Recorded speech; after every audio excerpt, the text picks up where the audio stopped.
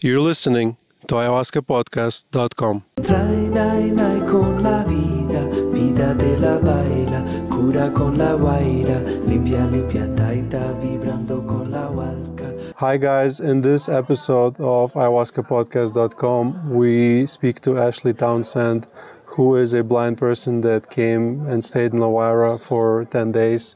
We talk about her experience. We talk about what do blind people see on ayahuasca.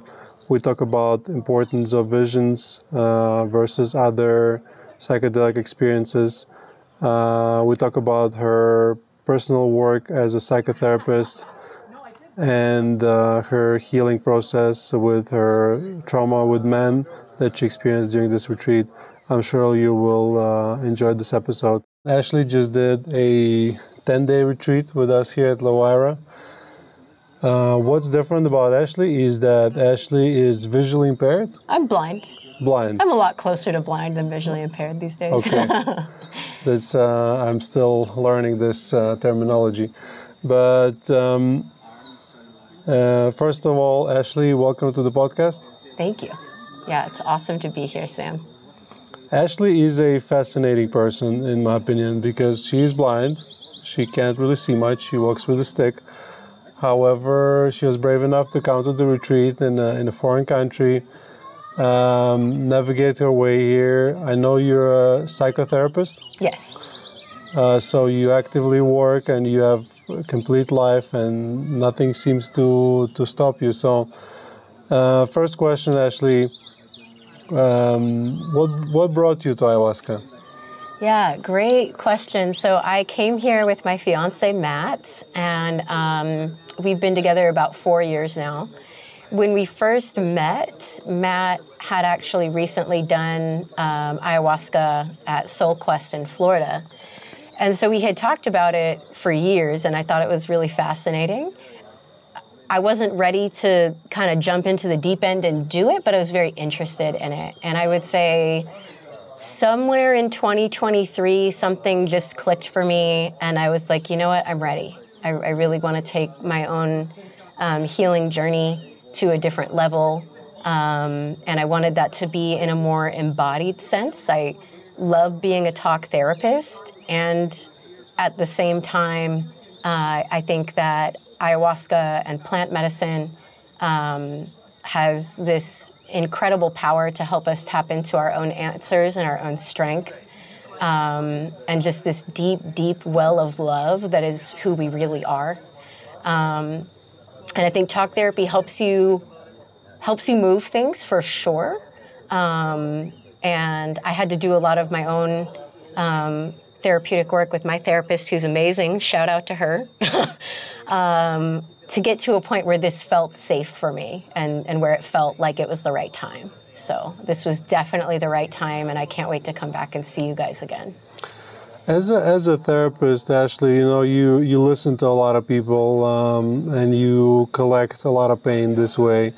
Would you say ayahuasca helped you to release that, or do you carry some of that or not? One of the most challenging things I think about being a psychotherapist is figuring out how do you filter all of the things that you hear.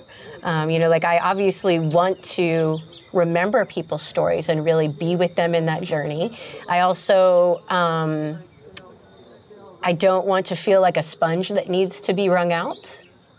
So it's that balance of, you don't want to get away from being empathetic because you filter too much, but you also don't want to hold people's trauma, because you can't really hold someone's trauma for them. It's in them. So one of the biggest takeaways I had was in my second ceremony. I was having the hardest time on my first cup, and I was also up in the gazebo, kind of more away from the group, because I was menstruating. And so there was this feeling of isolation, and I was struggling to connect to myself and the medicine. And I really wanted to sleep, but I was really disappointed in myself for being so tired. And I had a lot of physical pain coming up. And then I had this huge realization going into the second cup that I have struggled with sleep so much ever since my brother was deployed. And that's not blaming it on him. It's just a thing that I experienced. And then I felt this really deep sense of connection to my brother and everything that he's been through in life and in being deployed in Iraq. And the medicine said, you need to hold your brother, not his trauma. And it said that he holds his trauma and he's going to work through it in his own way, on his own time.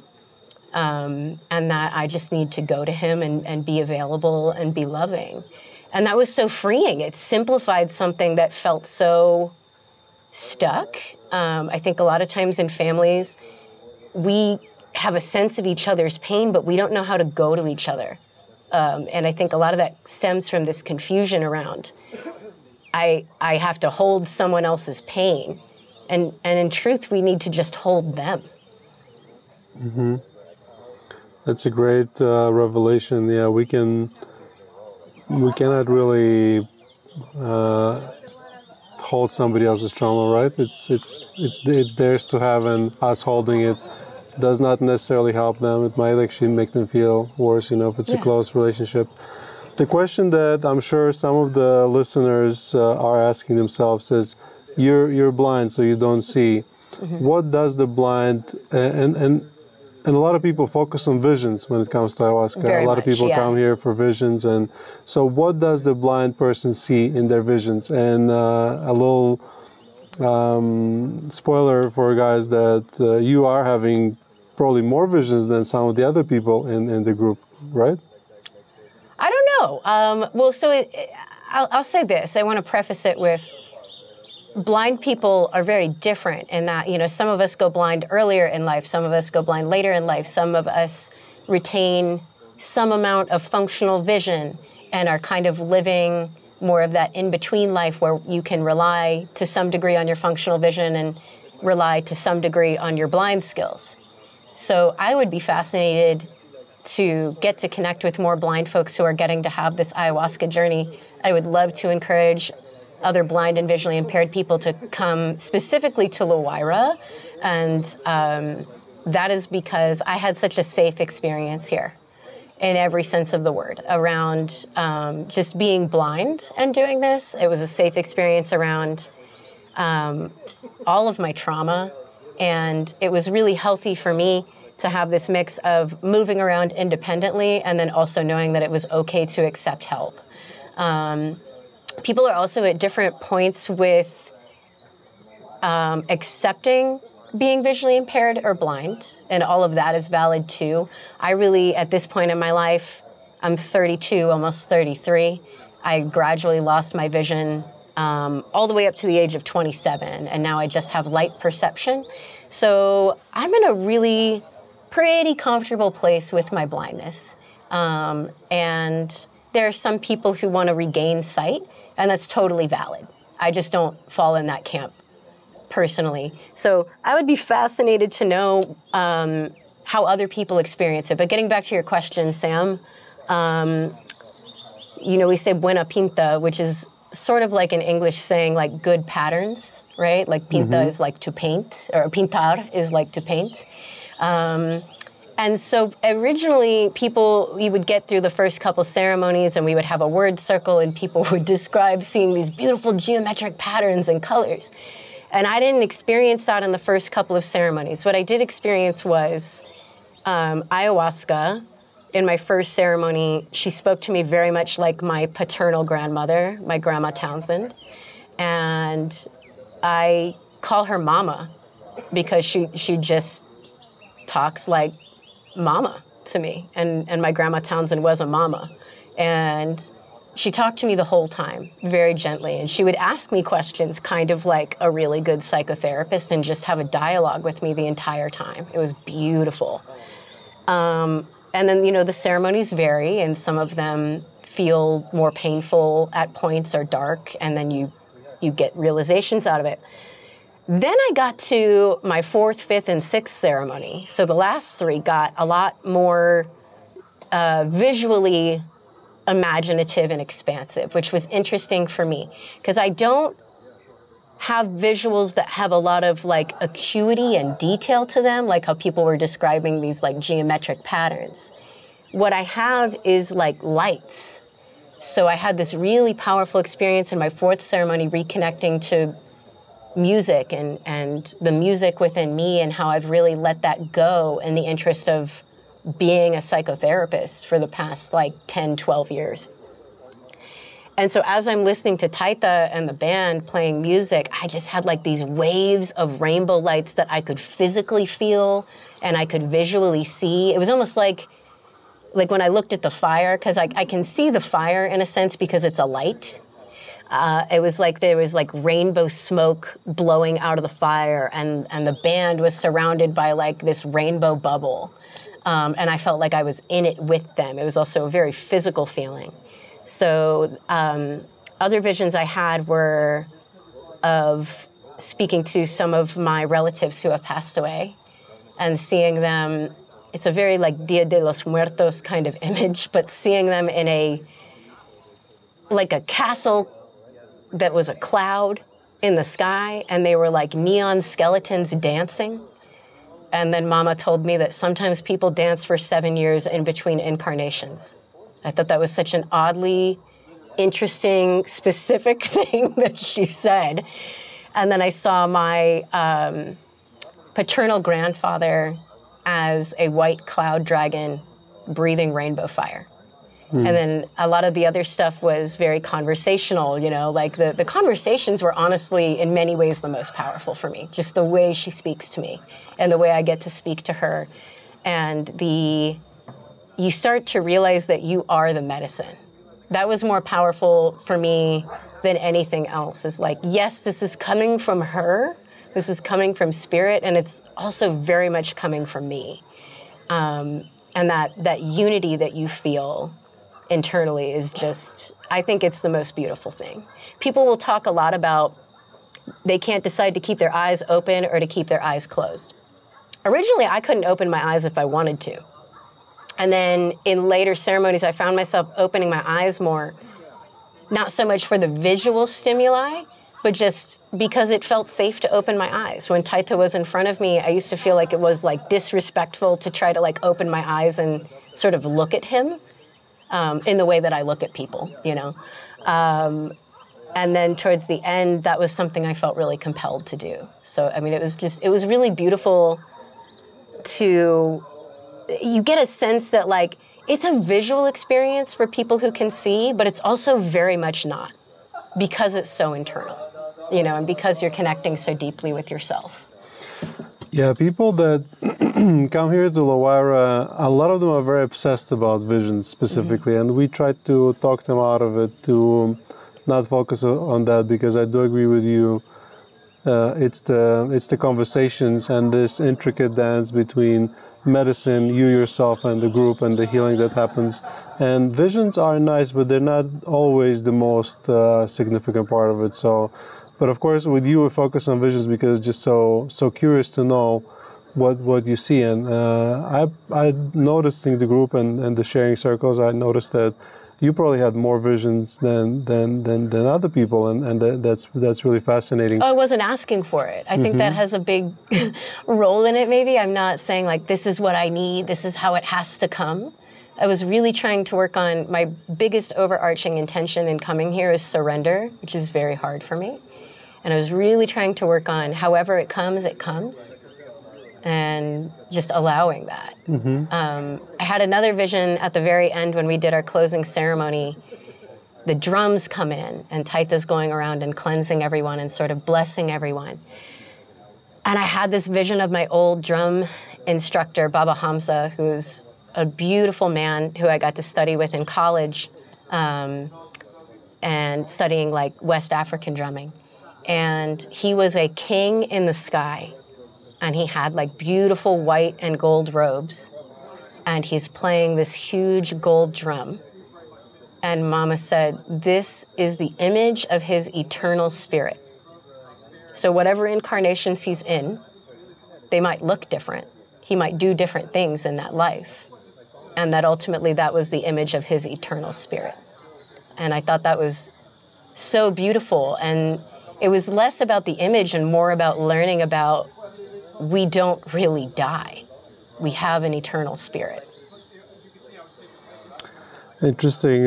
What you mentioned about eyes closed and eyes open, it reminded me my first ever ayahuasca experience. one of the moments, I was lying with my eyes closed, and for some reason, when the shaman would go through the space, I could know where he is. Yes. In like this mental vision. Like I was almost sure that, and he was kind of displayed as like a bubble of light, kind of similar to the visions you described. So it's curious in a way if there is some other kind of vision that can be unlocked through psychedelics that can actually allow you to see the space without your eyes.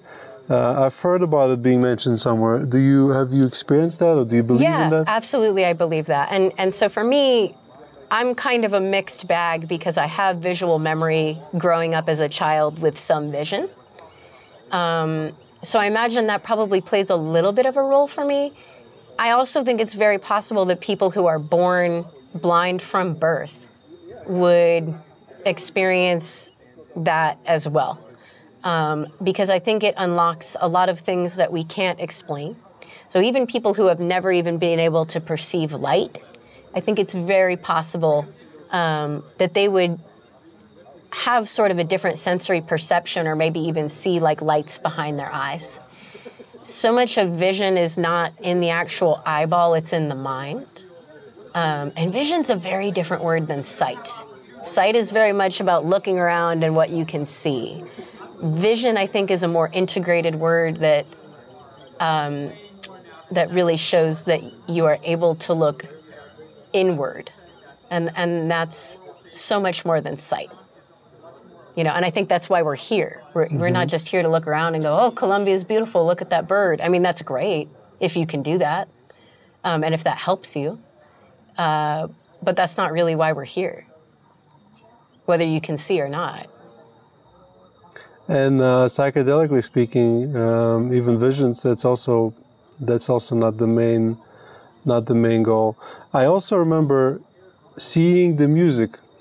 So I think it's called, what's it called for? Synesthesia? Synesthesia, yeah. Were there bright lights? I could see the music, and as the music was dancing and the rhythms, I could also see the visions that I had react to that music. It's kind of like, I don't know if you've ever seen it, if you're able to see still back then, but in the old like Windows 98 music player, there was this, whatever you're listening, it would automatically create this dancing pattern, and it would kind of dance. Yes, I do remember that, yeah. So this was kind of similar to me on my first ayahuasca experience, but it was much more than that, because the complexity, I mean, comparing it to the pattern on a computer screen is like, it's like 1% of that. It's much more complex, and you can almost taste the music. It's like all the senses sort of mix in. Yeah. And I think also there's this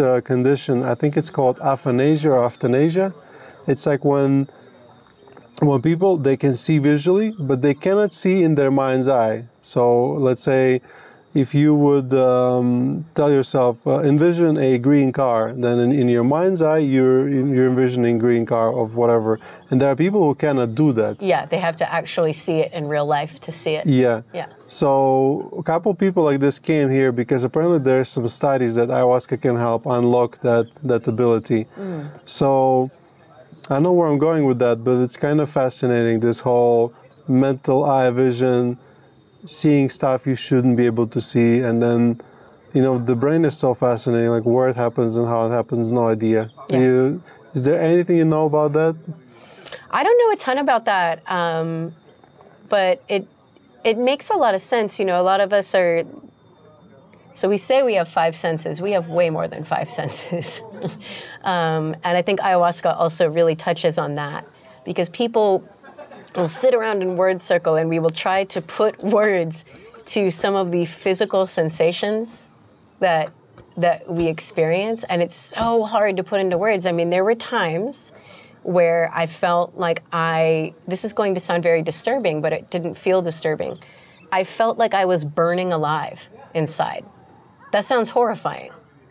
it was very pleasant. And, you know, we talk about with ayahuasca, you can sort of experience a death. You know, you don't actually die, but it feels like you're dying. And I felt like I was burning alive inside. And she told me, what if you just enjoy it? And I was like, what? And so I was like, okay, I'll try to do that. And I did. And it was this weird, like, intense, icy hot feeling all through my body. And then, again, it was this Dia de los Muertos kind of image where I felt myself turn into a skeleton, but not in like a scary, creepy way. It was almost kind of cute, like if you've seen the movie Coco. Mm-hmm. And then she called me a pretty little skeleton. And she said, I'm going to bring you right back. And then she said, you're such a beautiful baby.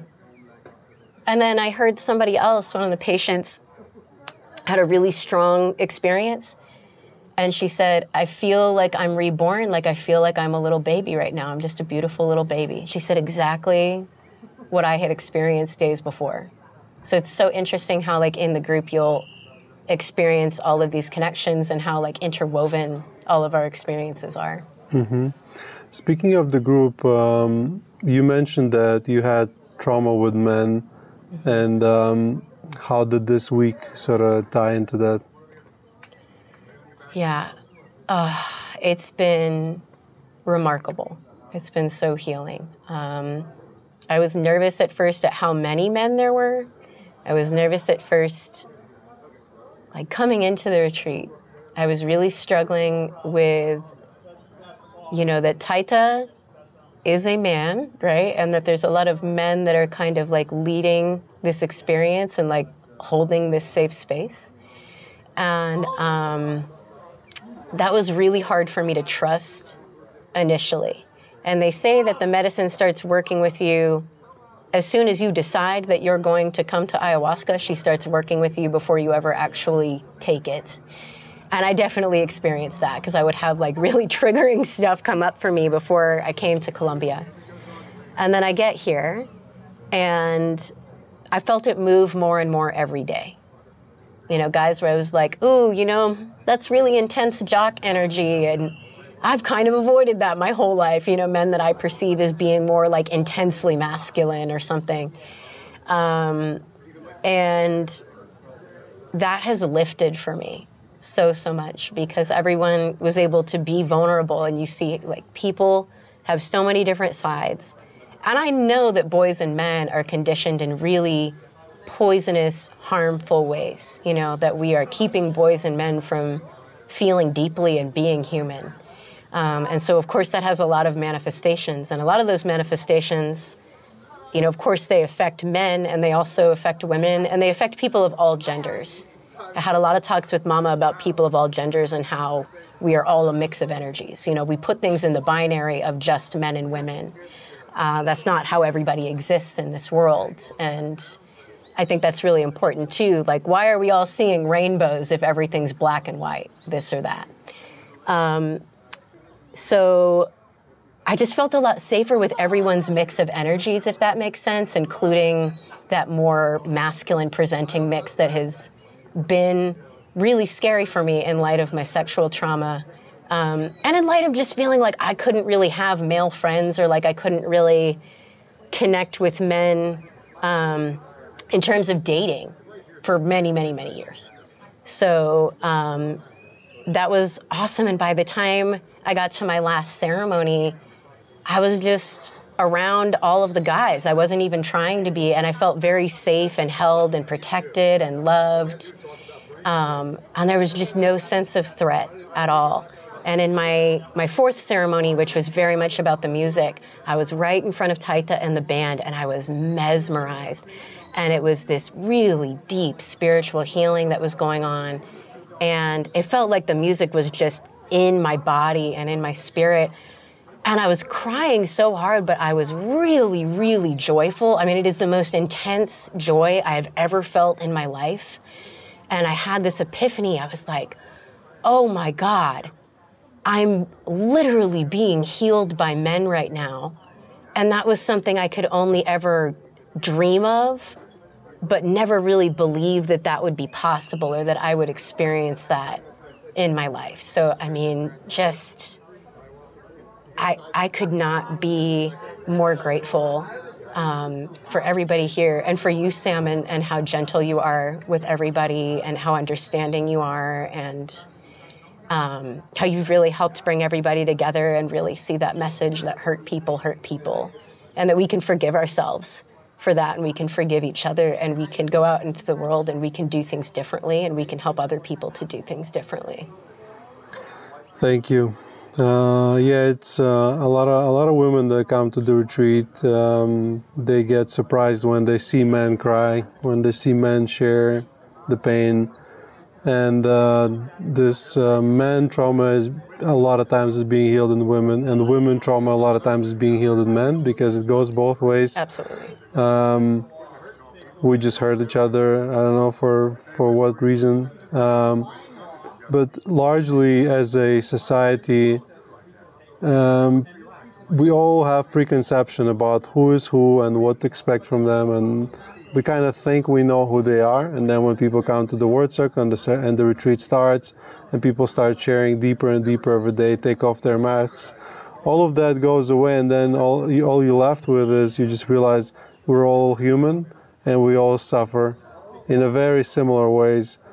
And then I think it really helps to bond, and I think we need it in the society at large, because we all kind of think we know who's what, and we kind of have those prepared ways of judging them automatically. Mm-hmm. And but the ayahuasca definitely lifts off that veil and just shows you that we're more similar than we would like to think. Yeah, and my experience of that was she's very understanding of all the ways that you protect yourself. I would have moments where I felt really intensely angry, and she would say, I understand why. And just really safely would guide me through that and help me kind of arrive at a place where I could see that I could release that it was safe to release that. And there's a lot of crying, there's a lot of different types of purging that people experience so that they can get from one point to another. But there were just things I thought I was always going to need to move through this life. As if you look at my physical form, I am a tiny blind woman, and it's not that I'm not still going to be safety conscious, because there are bad things in the world. But I don't carry it like this sense of hypervigilance and pain, and that's really new for me. And that's a process, and I'm going to have to stay with that process. I'm just so grateful to be getting to such a different point. What would your message be to blind people interested in trying ayahuasca or psychedelics? Yeah. Blind people, all people have a lot of challenges in life, and some of us have a lot of trauma. So blind people are not just facing the trauma or the loss of losing their vision in a world that is very focused on sight. They have all the other things that any other person can have too. They have family trauma. They, maybe were bullied. We're actually at a much higher risk for sexual abuse. There's the baggage around feeling like a burden, there's ableism. There's this belief that people tend to hold, whether they realize it or not, that people with disabilities are lesser, or that their lives would be better or more valid or worth living if they didn't have that disability. That weighs on your soul. And so I would say, to blind and visually impaired people, whatever your reasons are for coming here, we're all human beings, and we all have very good reasons for coming here. And I would love to connect with people who are curious about it and just talk with them and hear where they're coming from. I love that I can say to people, like, beyond a shadow of a doubt, that La Huayra is a really, really safe place. And that, as a blind or visually impaired person, you can ask for whatever you need here in terms of help or in terms of independence and how you want to get around and navigate, and you will get it. You will absolutely get it. So, yeah, I don't know if there's a way for me to like give out information or connect with people. Yeah, 100%. Yeah. If you want people to reach out to you, where can they find you? I guess like WhatsApp would be a good one. I can just add your number in the show notes. That's perfect. That would be great. Okay, Ashley, thank you so much for sharing. You do have great capacity to describe things in words, and I'm fascinated by you. There's so many people that can see and can have all the senses, and they don't do much with their lives for some reason or another, and definitely not seeing is not easy, I can imagine. However, you're productive, you're successful, you're positive. That's amazing. Thanks. Yeah, that's a big shout out to my mom and dad that they really encouraged that in me, and they had the strength to not overprotect me. And I can understand that desire to overprotect your child, especially when they have a disability.